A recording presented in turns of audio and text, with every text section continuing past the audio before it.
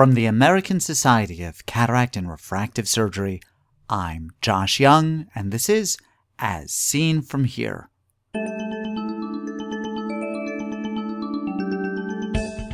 On today's podcast, intraoperative anterior segment OCT and clinical IOL optics at the ASCRS annual meeting in San Diego. I could just flip a coin, and you got about a 50-50 shot of landing within a half a diopter of your intended target. If you look at the best peer-reviewed literature, you got a 55% chance of hitting a half a diopter. First, this. I know many of the audience of As Seen From Here also watch my live conference interviews on ewreplay.org. These brief video programs highlight the most important news from major ophthalmology meetings and number in the hundreds every year. But if you haven't watched ewreplay.org recently, you've got to check it out. iWorld Replay has really upped its game with super video production and fantastic content. ewreplay.org. We've just renovated and we'd love to have you over. I had the opportunity to interview a number of people advancing the forefront of ophthalmology during the 2019 annual meeting of the American Society of Cataract and Refractive Surgery in San Diego. Edited versions of these interviews are presented on the iWorld Replay website as brief videos. I'm going to present these interviews in their entirety over a number of podcasts. Today we hear from George Waring IV on the correlation between optical biometry and intraoperative anterior segment OCT, and from Claudia Perez-Straziota on clinical optics in cataract surgery. This was the first day we were filming in the new iWorld studio, and my enthusiasm was a little bit unrestrained. We have George Waring IV, whom I love speaking with. I know that you're going to teach me a lot today, and I can't wait. So, George, we're going to be talking about a new technology, new implementation of a technology, which is anterior segment OCT, but it's intraoperative anterior segment OCT. So describe for me what this technology is and what its role is. And then you're giving a wonderful talk, very eager for, on comparing the information that we gather from intraoperative anterior segment OCT with traditional preoperative biometry. So take it away. Well, first off, Josh, thanks so much for the opportunity to be here. This is really exciting. We love the new format. We just couldn't be happier for you all. So congratulations. We're learning more and more about image-guided surgery. And this is something that we now have access to advanced tools like OCT with pre-op information, but we can also use this intraoperatively. And we set out to look at 600 consecutive eyes with intraoperative OCT during cataract surgery. So my colleagues, Dr. Carolini Hosha, Dr. Luisa Govea, and Dr. George Haddad, two of our fellows, and my partner, Dr. Rocha, looked at this biometrically. And essentially, we're trying to figure out, is there something there or not that we can actually utilize to help predictively and help us really truly understand the landscape of biometry as it relates to intraoperative factors. So what am I talking about? Let's just think of some of the main things that we evaluated. 600 eyes, consecutive intraoperative OCT for cataract surgery. So we evaluated something called LMP, all right, which is essentially the lens meridian position, or the closest surrogate we have to this elusive effective lens position. And at the end of the day, Josh, that's what this is all about. It's trying to predict effective lens position. And now we potentially have the intraoperative technology to do that. So what we want to do is to say, okay, well, how does that correlate to things like anterior chamber depth or axial length? Likewise, how does lens thickness correlate with these other parameters? We think we know, but do we really? So ever since we started doing intraoperative imaging, we realized that when we always thought these large eyes would have big capsules, and that's why you might have rotation of toric lenses more often, we were not observing that at all. In fact, in many cases, it was the opposite. The large eyes had smaller capsules, and small eyes had larger capsules. So that's one of the reasons we set out to do this. And sure enough, when we studied it, the 600 eyes, there was essentially zero correlation between lens thickness and axial length. So I have hypothesized that a potential rotation may not be from a large bag in a large eye. It may be the actual force of a thin-walled sclera and thin-walled cornea, perhaps, and that is more likely to have almost like a torque with a piston-like effect that allows a rotation. That's really interesting. Not a large capsule, and that's a hypothesis, but we have the data now to support it. Furthermore, there was a massive variation in lens thickness, basically 100% variation, meaning we went from 3 millimeters thickness to 6 millimeters thickness. So total variation there. And then in terms of the highlights of correlation, we found a strong correlation with lens thickness and anterior chamber depth, lens meridian position, and anterior chamber depth. So both of those were strongly correlated, but they were weakly correlated with axial length. So we really think that there's something there.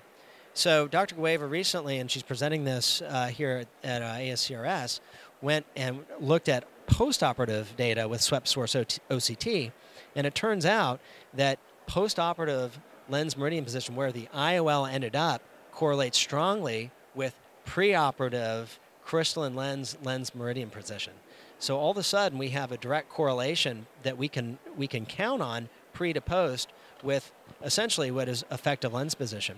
And we've gone one step further, and we've described a new metric called the equatorial plane position, which is essentially a chord between the lens meridian position and the anterior capsule. So we're looking at advanced, how this may fit into advanced formula that will actually take intraoperative information and perhaps help us understand how we can predict where the lens is going to end up. This is fascinating stuff. Let me ask you this. So the study is, I just want to be clear, and then I've got a few follow-up questions. The study is to use the intraoperative anterior segment OCT to gather data that you are then. So it's not that you are adjusting your lens calculations on the fly currently. Correct. With anterior segment OCT, you're using it to give you information about the import of the different preoperative biometric characteristics, with the idea of coming up with, number one, better understanding, and number two, better lens calculations. Precisely. We thought for years that one size doesn't fit all, and we actually studied this probably about 15 years ago and wrote a big white paper for industry trying to figure out intraoperative lens capsule volume measurements, because we knew that it just doesn't make sense. I mean, it'd be like having a one-size shoe. Yeah. For all the different size feet. It just doesn't make sense. And we have these concerns about rotation. We have these concerns about our outcomes being essentially, we expect a half a diopter in terms of our intended refractive target with average cataract surgery. That's what we're going for. But guess what? I could just flip a coin, and you got about a 50-50 shot of landing within a half a diopter of your intended target. If you look at the best peer-reviewed literature, you've got a 55% chance of hitting a half a diopter. And that's all related to effective lens position and how little we really understand about some of this dogma about lens volume, for example. I mean, how many people here do you think say, well, lenses rotate in highly myopic eyes because those capsules are bigger, those big old capsules? We hear it all day long. Yeah. We found that not to be the case. Yeah, fascinating. So let me ask this then. Did you find any correlation between the preoperative meridian tilt and the postoperative cylinder? That's a great question. We have not looked at that yet. However, Mitch Weichert has looked at that, and he has found that. And that's a very important finding, actually. Excellent question. Yeah, I mean, it would be not the equivalent. It would be an astigmatism of oblique incidence. Now, one last question. I mean, frankly, first of all, it's a fascinating topic. Second of all, I'm a geek, and I could talk about this for the whole day with joy. So what I'd like to know is, in the post-operative effective lens position studies that you've done to sort of follow this up, how far post-operatively were those patients? And the reason that I ask, and it's turning out to be a really clinically important question, is that Doug Koch has shown that there can be a clinically important movement of the intraocular lens even a few months after surgery. And that kind of throws some cold water on the idea of doing intraoperative aberrometry to determine the lens position, because all that's telling you is the lens position while you're sitting there in the OR may not reflect what's going to be the case for that patient 3-6 months out. Yeah, excellent point, and very well received. I couldn't agree more. So we looked at this at a month and 3 months, and I 100% agree with Doug, because we're using second eyes to kind of calibrate personalization of perhaps a second style lens based on how somebody did with the first lens, but we really don't think that is clinically meaningful, because of exactly what Doug has stated, that your healing factors have not occurred yet, so you really don't know where the lens is going to end up. And that's whether it's anterior, posterior, oblique, like you mentioned. And we know that a millimeter can have a 2.7 diopter effect, right? That's massive, right, with just a millimeter anterior movement. So that's, we ran a beautiful session yesterday on postoperative lens adjustability. And it was a heated debate that was just wonderful about, well, we're only so good, and we can do better, but ultimately we may need to have an answer afterwards because of some not being able to truly predict ELP because of some of these things, and not until we can truly eradicate lens epithelial cells, primary posterior capsulotomy, and some of these other factors will we truly be able to answer some of these questions. Yes, absolutely fascinating stuff, George. I can't begin to thank you for bringing this wonderful topic to us. And I can't think of anyone or any topic that would have been a better debut for our new studio. George, I want to thank you very, very much for sharing this with us, for being so generous with your time. And I want to thank you, our audience, for participating in this live debut of our new iWorld studio. Thank you, Josh. The honor was mine. Welcome to this iWorld live event. I'm so happy that you're here, and I'm even more happy that I'm with Claudia Perez. Claudia, we're talking about an exciting topic here, the most exciting topic. There's nothing more exciting than optics. Everyone would agree with me. I would. Yes. So this is going to be a long conversation. You're not going to talk for the rest of the day. No. We're going to be talking about optics in the context of multifocal IOLs. And truth be told, we really could spend most of the day talking about just that one subject. This is true. So let's, first of all, let's narrow things down to just a few topics. I have patients who come in for, who want multifocal IOLs, and I have to tell them, you are already multifocal because you've got a multifocal cornea, and a multifocal IOL is not going to mix with that. Right. Tell me, we were talking off camera. You and I are obviously twins. How does this play in? I think it's very important to understand, to some degree, optics, specifically higher aberrations, and correlate with our corneal topographic findings as well. I think that we underestimate the repercussion of an irregular, or multifocal rather, cornea, which derives from an irregular topography in the majority of cases. And I cannot emphasize enough, and I hope that it is obvious at this point, how important it is to have a topographer in our office when we're doing premium IOLs. Ideally, we have aberrometry as well, but at least a topography could allow us to sort of extrapolate what consequences those topographic findings are going to have.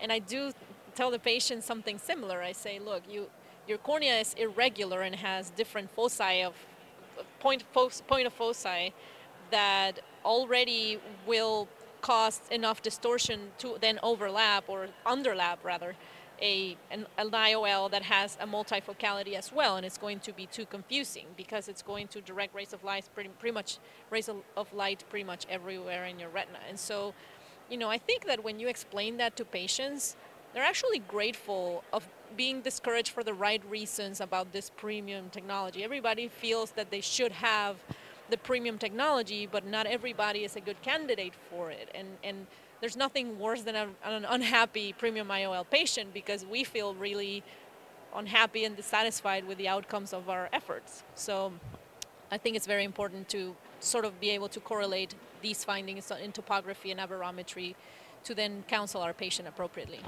If I have one crusade, I have a lot. It is to convince anyone who does premium IOLs that they have to be adept at reading modulation transfer function curves. Okay, that's a conversation for a different day, sort of. Mm-hmm. But to put things in simpler, more tangible terms, I think the way to view it is that there's a cost to implanting a multifocal. There's a cost for a multifocal outcome, and I'm not talking about money. There's a cost to visual quality. I always say that, yes. There is a debt that has to be paid, and I think that people starting out with irregular corneas are starting out with less money with which to pay that debt. Yes. I know I'm getting a little choked up with this topic. You understand? It's very, very meaningful to me. To me as well. You brought up off camera too another interesting point. All of our intraocular lenses have optical centers. Usually, if the optical center is a little bit off, it's not a big deal. Right. With multifocal lenses, that's different, not only because of the centration of echelettes or rings or whatever branding it is that the lens has, but because often with the designs, the central power is different from the paracentral power, and we need to keep things centered. Now, definitely, that's more easily said than done. How do you assure centration with your lenses surgically? I use the Purkinje reflex. I don't use the pupil. I think that's a mistake, in my opinion, because you can have variations in the pupil centration. When you have a dilated pupil, it's a little harder to sort of assess and all of that. So I use the Purkinje reflex. That's one of the reasons, among others, why I ask my anesthesiologist or anesthetist to try to sedate the patient in a way that they still can understand and follow commands without, much trouble.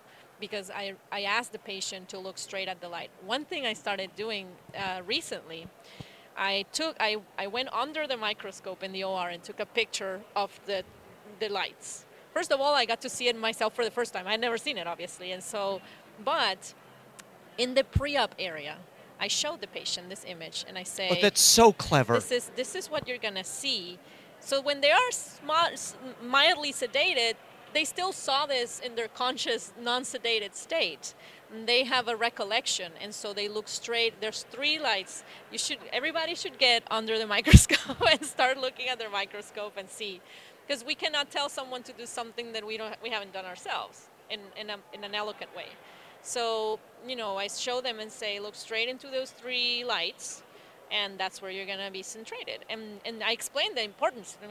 Everybody has to take their part in this process, and your cooperation is your part. So you lay down, smile, look pretty, look straight ahead, and I'll do the rest.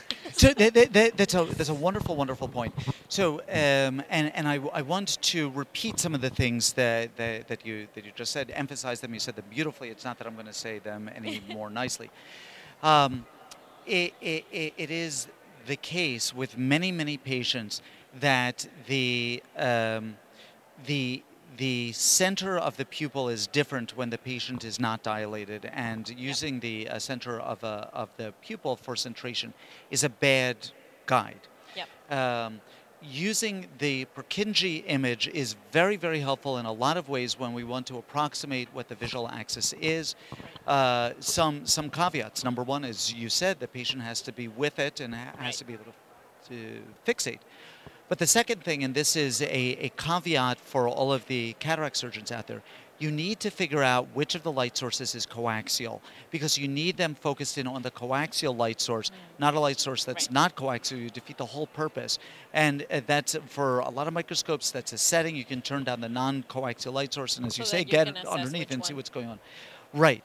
But I have a question here, and I don't know what the answer is to this question. Do you think that the intraocular lens centers where you put it, or is it going to center about the geometry of the capsular bag, whatever that is, and our lesson and our work is just moot? It would be interesting to look into that, because I've thought about this, especially in long eyes, and not only with the multifocal eye with IOL, but also with the torics. Obviously their bag has a different configuration in terms of what your final effective lens position is going to be. And I really, to be completely honest, I don't know the answer to that question, but I think it would be interesting to look into. Claudia, this is wonderful. I feel that I've met a kindred spirit here, I've enjoyed this conversation. I hope very much that you have enjoyed this conversation as much as I have, and I hope that you realize that you have some homework that you have to do here if you're implanting multifocal lenses. And in truth, as there are different lens options going forward, the only way that you're going to be able to compare them is with these sort of topics that Claudia has just brought up. I look forward to speaking with you many more times, because there's so much more that we can cover. This is true. I'm thinking of all the things we didn't cover. No, it's marvelous. And I want to thank you for joining us for this iWorld Live event. George Waring is Assistant Professor of Ophthalmology and Director of Refractive Surgery at the Storm Eye Institute at the Medical University of South Carolina in Charleston, South Carolina. Claudia Perez-Straziota has recently relocated to Cleveland, Ohio.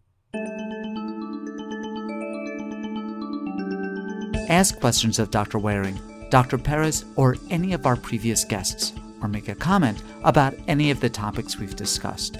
These interviews are meant to be the start of a conversation in which you participate. Write to me with your questions or comments at josh@iworld.org. As Seen From Here is a production of the American Society of Cataract and Refractive Surgery. Be a part of the next podcast.